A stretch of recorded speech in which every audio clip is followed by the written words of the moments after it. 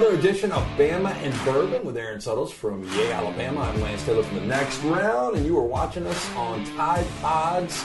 Make sure you like and subscribe. It is always brought to you by our friends at MyBookie. Football season is back. So is winning season at MyBookie. All you got to do, register for an account, absolutely free, mybookie.ag. Make sure you put in that promo code NEXTROUND, and they're going to hook you up with that welcome bonuses at mybookie.ag. So we'll get into the Middle Tennessee State game. Obviously, this is one of the best out-of-conference games we'll see all of college football with Texas rolling in this week. But I got to pop the bottle of Uncle Nearest. Uncle Nearest, 1856. So you want the backstory. This is an awesome story. Let's hear it. So more than 160 years ago, in the hills of Lynchburg in Tennessee, we all know Lynchburg for what? Jack Daniels country. Right. There was a farm owned by a young preacher called Dan Call. Now, that still stands today. Reverend Call had a side hustle, as most reverends do, right? He actually, on his farm, he had a small whiskey distillery. And it made silky smooth maple sweet whiskey that was highly regarded by all that tasted it. The man who distilled the whiskey, a black slave named Nathan Green. Now, Green was also known as Uncle Nearest. And he brought with him a special technique of charcoal filtering that he learned back home when cleaning water in West Africa. This is a true story. Man. It's amazing. Now, this method of filtering whiskey through sugar maple tree charcoal became known as the famous Lincoln method. It's still used today.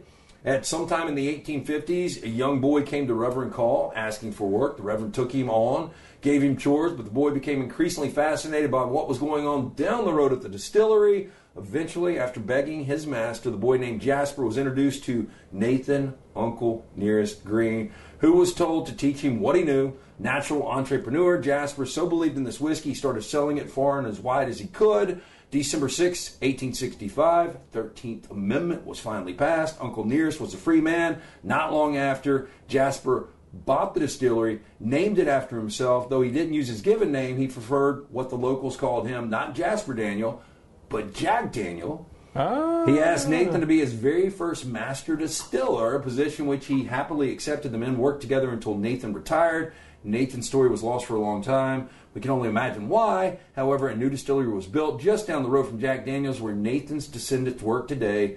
Quite rightly, it was named after the man who turned out to be the true founding father of Tennessee whiskey, Nathan Green, Uncle Nearest. How about that? It's a crazy story. That is a wild story. So here we go. I saw the bottle for the first time yesterday, knew nothing about it. Yeah, I've never heard of it. 100 proof, of course. We might as well go back-to-back weeks on that, Nearest Green Distillery in Shelbyville, Tennessee. Interesting aroma on the front end. There you go. Very sweet. Cheers. Bama and Bourbon. Really sweet. Really sweet. So, color deep copper. Yeah. Subtle floral top notes over caramel, vanilla, and burnt toast. I love me some damn burnt toast. Who doesn't, right? Especially Jim Nance. It says open, sweet, and spicy. I got the sweet on the front. I'm getting spicy now. Get it on the back end. Caramel, cocoa, pepper, mid-palate notes of vanilla, almond, toasted oak emerge by the back of the throat. Vanilla, cocoa, white pepper, and a soft tobacco, which I kind of get too, and I'm not a tobacco guy. Okay. I'm going to have to get used to this one. I'm sure Uncle Nearest knew what he was doing. He was saving villagers in West Africa, right? With a charcoal filtering system. Yeah. Okay. Not as smooth as last week's, but I can work with this. 100 proof. So, yeah.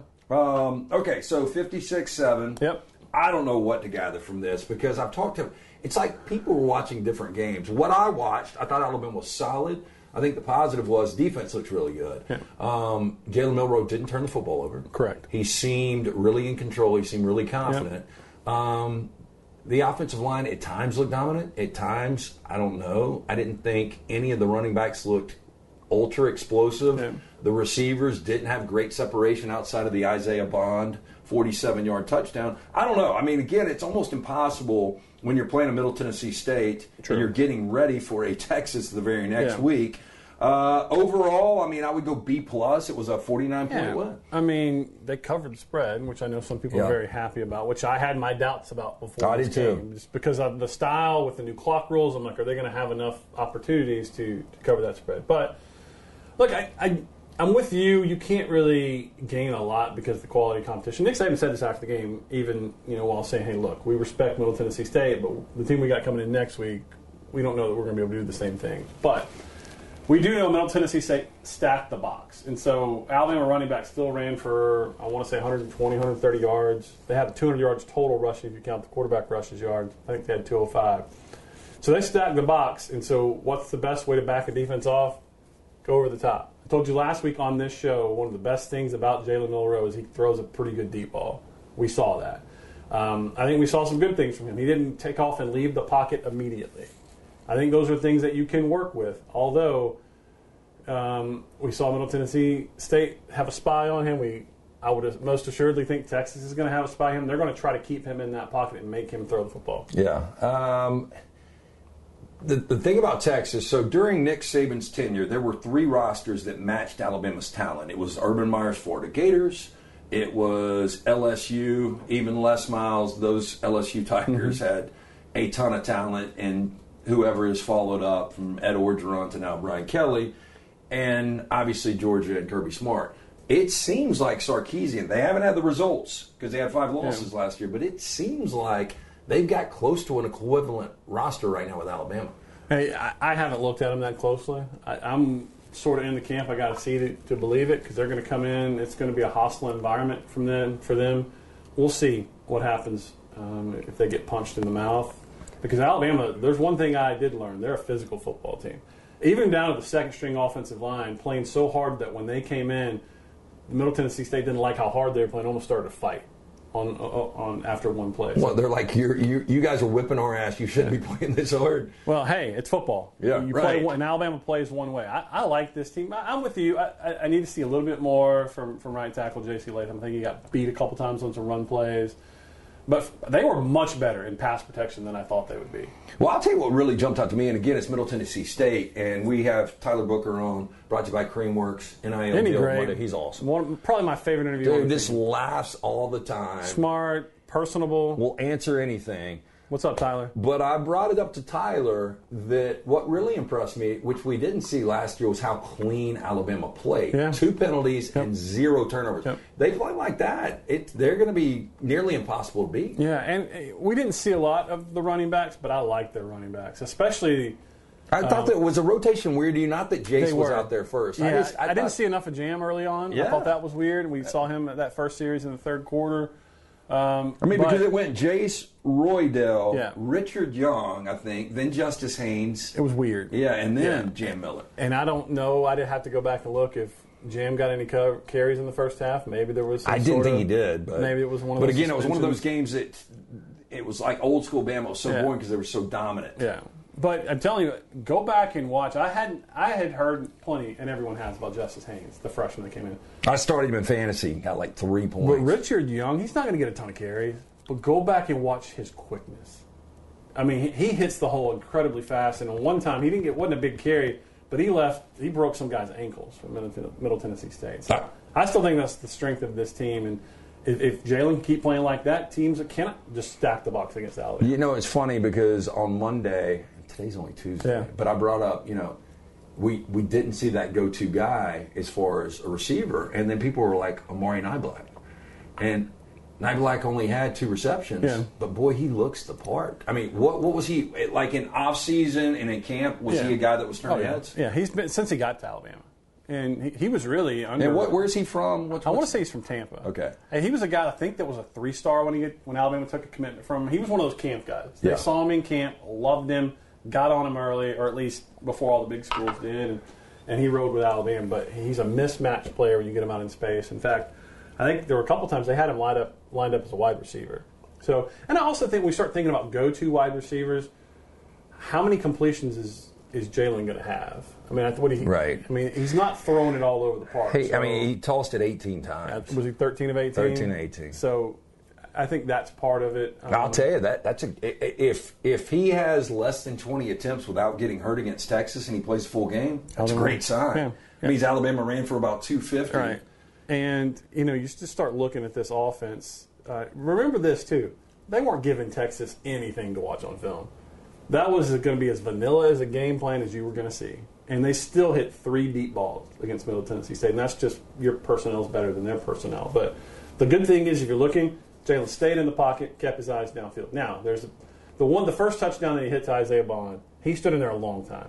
Against Texas's front seven, you got to have a clock in that head. So I'm looking to see he's gonna have to make quicker decisions in that regard. So with Aaron Suttles from Yale, Alabama, I'm Lance Taylor from the Next Round. This is Disrupt the Media. Tell your friends, like, subscribe. Again, it's on Tide Pods. We do it every single week. It's brought to you by the Beverage Place Pink Package. One-stop shop for everything from the ice to the mixers to bourbons like Uncle Nearest, which we are drinking right here. 1856 premium whiskey out of Lynchburg, Tennessee. 100 proof, but you can pick that up there. They open early, they close late. They open every day at 9 a.m., except on Sundays where they open at noon. Get in, see Chan, all the fine folks at the Beverage Place or Pink Package. So real quick, before we get back into Texas, Yay Alabama, how can people get involved if they're watching and want to support the program? Yeah, yay-alabama.com. There's different levels of membership. We need your help to secure the future of Alabama football, Alabama basketball, all sports at the Capstone. So make sure you're supporting us. Tell your friends about it. We got great merch. I'm not wearing any today. We got really high-class polos available for sale. We got shirts. We got T-shirts. So make sure you're supporting the entity, Yay Alabama. All proceeds, 100% go to student athletes. Quinn Ewers is going to be good. We saw him against Alabama early last year. He looked the part, rolling out for the first time. Well seasoned, in better shape this year, and he's got really good receivers. Xavier Worthy, A.D. Mitchell coming over from Georgia. My question to you, Kevin Steele, is he comfortable? I know he's comfortable with Kool-Aid. Yep. Is he comfortable with Terry and Arnold being on islands? Yeah. I think you have to be. And look, the first play that Terry and Arnold, they went up against Terry and Arnold, what's the one thing Alabama fans complain about the most with the quarterback? They don't turn and look for the ball. What did Terrian do? Turn and look for the ball. Turn and look for the ball, got his hand on it. May have had a great interception if his hands were a little bigger, if he had stickum on those hands. So I do think so. The one thing that stings, and I think if you look at Nick Saban post-game, you could tell it probably affected his mood some, is losing Malachi Moore and Jalen Key. And what are the updates? I know, on the ticker last night watching Clemson and Duke, it said day-to-day. But Saban said both are day-to-day. I heard it was a little more severe, maybe? I think if you're asking my non-expert opinion, Malachi's probably closer to play than Jalen, but that's just my uninformed opinion on that.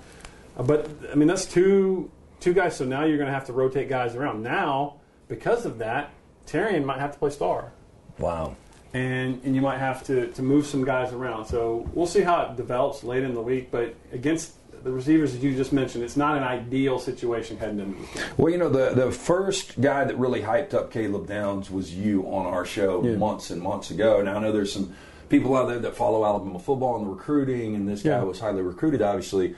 But, he was all over the field. And 8 tackles, he led the team in tackles game 1. Yeah, for SEC Freshman of the Week, get used to hearing that. The kid's a stud and means a lot to him. He's just a Nick Saban-type player. There are certain guys that are able to match their physical ability, their God-given ability, with the smarts, the want to, the maturity, the desire to get better, not take any days off.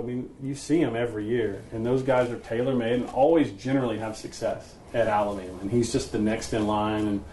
And to play your first game, to start and lead the team in tackle, I don't care who you're playing. I don't care if they're playing Hillcrest down on 69 South in Tuscaloosa. For a freshman to come in and do that's pretty impressive. Well, there are certain things that Nick Saban just doesn't want to answer, hypotheticals being one of those. But I remember I was doing Hey Coaching this years ago, and I asked him, who was the best recruit that you ever saw that you didn't sign? And he wouldn't give me an answer. He didn't like. He wouldn't give me an answer. I was just, wanting to hear something interesting. He's like, that wouldn't be fair to all the guys I recruited, whatever. But Caleb Downs seems like one of these guys that can be an all-time Nick Saban guy. But if I ask you, if I put you on the spot and I was like, Nick Saban has to have from 2006 to where he is now 5 permanent captains, who do you think they are? You think Bryce is one of them? I don't know. 2006 to now, Dante Hightower, Minka Fitzpatrick, C.J. Mosley. Landon Dickerson, maybe? Did he play long enough? Maybe Chance Warmack. Probably Julio. And now I'm running out of spots. I mean, Derrick Henry would be in the mix, right? I mean, Amari Cooper. Yeah, but Julio was that first big recruit. That changed everything, it seemed like. I'll never forget. I mean, the Alabama, we were down. That was back in the days when they welcomed you in the complex. And so we were there all day on signing day. And that was back when there was I think it was February signing day. That's when they used to fax, right? The entire athletic department shut down to watch the live stream on ESPN or ESPNU, whatever it was. And Julio had that yellow sweater on. But everybody knew where he was coming, right? I forgot who it was. It was Oklahoma. Okay. Alabama, Oklahoma. But there was still that seed of doubt. Like, why would he come to Alabama when he can go light it up at Oklahoma? He fits their offense better. But he was a monumental, game-changing recruit. Yeah. And ultimately had a better pro career than he did. I would have loved to seen him in today's RPO. offense. Yeah. Oh, my gosh. I mean, he's so his ability physically to block, strong. Yeah. But you get him in space with that speed, that size. I mean, he was... And he could jump. I mean, he was made in a lab. Okay, so I didn't know much about the guy. I heard about him a little bit the last couple of weeks. But Deontay Lawson looks like he's going to be the real Pretty good, right? Yeah. And, we didn't see the other inside linebacker, whose name is escaping me right now, but it was Trez Marshall. Played a lot from Georgia, the transfer that came over. I don't know why I'm blanking on the other inside linebacker's name, but he was hurt and he didn't play in the game. But I think when he comes back in, if he comes back in and beats out Trez, right now you got Deontay playing Mike. I think when the other guy comes back in, he could play Will, but I think he's still going to call the defense. But you noticed there wasn't any runs that got to the outside. Because he's fast enough to cut it off, and he made tackles, and you just looked up and you're like 32, 32, 32.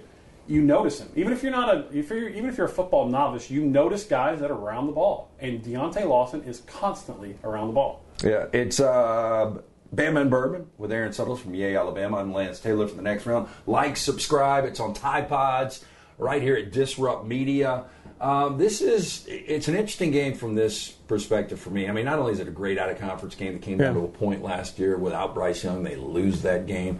But I feel really good Alabama's got an airtight defense. I feel great that the special teams are going to be fantastic.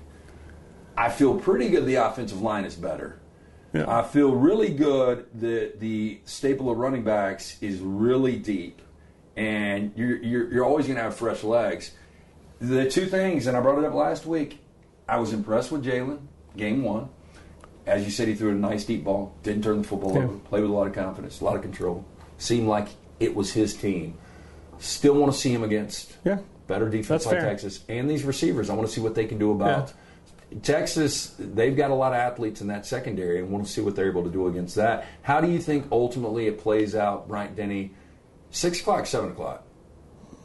I think it's 6. Yeah, but I'm not positive. Are you guys going to be there? Because every other media show in the country. Yeah, so we just hired our 13th employee. I don't know if you met Emily Grace. Yeah, she is going to be there. She's fantastic. I mean, I saw her do on-camera work for Georgia Southern a couple of weeks ago before these guys decided to hire her, and I was like, that girl is 21 doing that.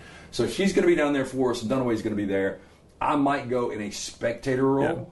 It just depends on what kind of tickets I can get. If not, there's a lot of good football on, especially late night. I want to watch Auburn Cal. Here's my biggest question mark to answering your question.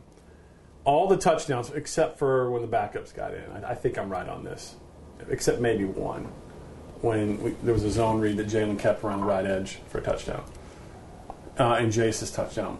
But specifically talking about Jalen Milroe, all the touchdowns that we saw came outside the red zone. What happens when you get in the red zone? Field shrinks. Right. And that he takes away the deep ball. Throws have tighter windows. There are more defenders in your way. So I want to see that. But Jalen is more of a threat, too, to defenses. He brings that. They got to defend him. Right. Running. But I want to see that because what cost Clemson last night? They got down in the red zone a ton of times. Well, I mean, that was miscues. I cannot believe how sloppy they were with the football. So that's the thing. Take care of the football. Play to your defense. Nothing wrong with punting in this game. I don't get the sense that Texas is going to blow Alabama out. I do think Sark is good enough that his first couple of scripted series worries me about getting out to a 14-0 lead or something like that. But I do think Alabama's going to make adjustments. I just think everything seems to be in Alabama's favor. It's going to be, after last season, which was not a good home schedule, they got a good home game early in the season that a lot of people are excited about. I think that sets up well for Alabama. And Texas just hasn't been in the spot a lot. Right. I don't think it's necessarily important for the SEC. I think the SEC has proven. But, this past weekend, starting with Florida, embarrassing. South Carolina was embarrassing. LSU was embarrassing. Yeah. And if Texas, for whatever reason, was to go on the road and to win this game, the narrative is going to be, pretty much the SEC is tapped out because, Georgia did, again, they blew out UT Martin. They didn't look great. They didn't look great. No, but neither did Ohio State. Right. Ohio State didn't look great. Yeah, and both really the quarterbacks. I thought Carson Beck looked a little better than Kyle McCord. Kyle McCord looks like a major drop-off from C.J. Stroud. Yeah, I think, and look, Alabama loses this game, it doesn't really mean anything for their season. They can still get in the college football playoffs as long as they don't get just thumped. Yeah, but even LSU getting thumped, if they run the table, they're still in. It's just perception. But you don't want to have that. It's just another lump. Yeah, if you have that, there's no margin for error at all if you were to lose this game. No, absolutely not. So, but I'm just curious, how does Texas handle this moment? And they've been pointing to it all offseason. Alabama has too, but Alabama's been in this spot a ton. I just think Alabama has a question mark still at quarterback, and Texas doesn't. One more time, yay, Alabama. Yeah, yay-alabama.com. Go make sure you check out our memberships. We certainly appreciate it. That's the most sustainable way that you can have an effect on the future of Alabama games. It's subscribing, supporting the program, and we certainly appreciate it. Hey, pour one out for Nathan Green. Yeah. Uncle Nearest. Great story there. He tutored Jack Daniel. Yeah. So, really, Jasper Daniel wanted to change his name to Jack Daniel. The rest is history. But Uncle Nearest, pick up a bottle. Special thanks to the Beverage Place Pink Package right there on Highway 280. All of your party needs for the weekend. Again, they open early, they close late. Go see Chan and all the great guys there. And, of course, MyBookie. Football season's back, so it's winning season. Go to mybookie.ag. Put in that promo code. Next round, you will get a welcome bonus on the house for Aaron Suttles. I'm Lance Taylor. Like, subscribe. It's Tide Pods. It's Bama and Bourbon. We do it every week. If you like bourbon, we'll introduce you to a new one. Aaron and I had never even seen Uncle Nearest. Never heard of it. Now we know the story. But tune in every week. We appreciate it. We'll see you next week.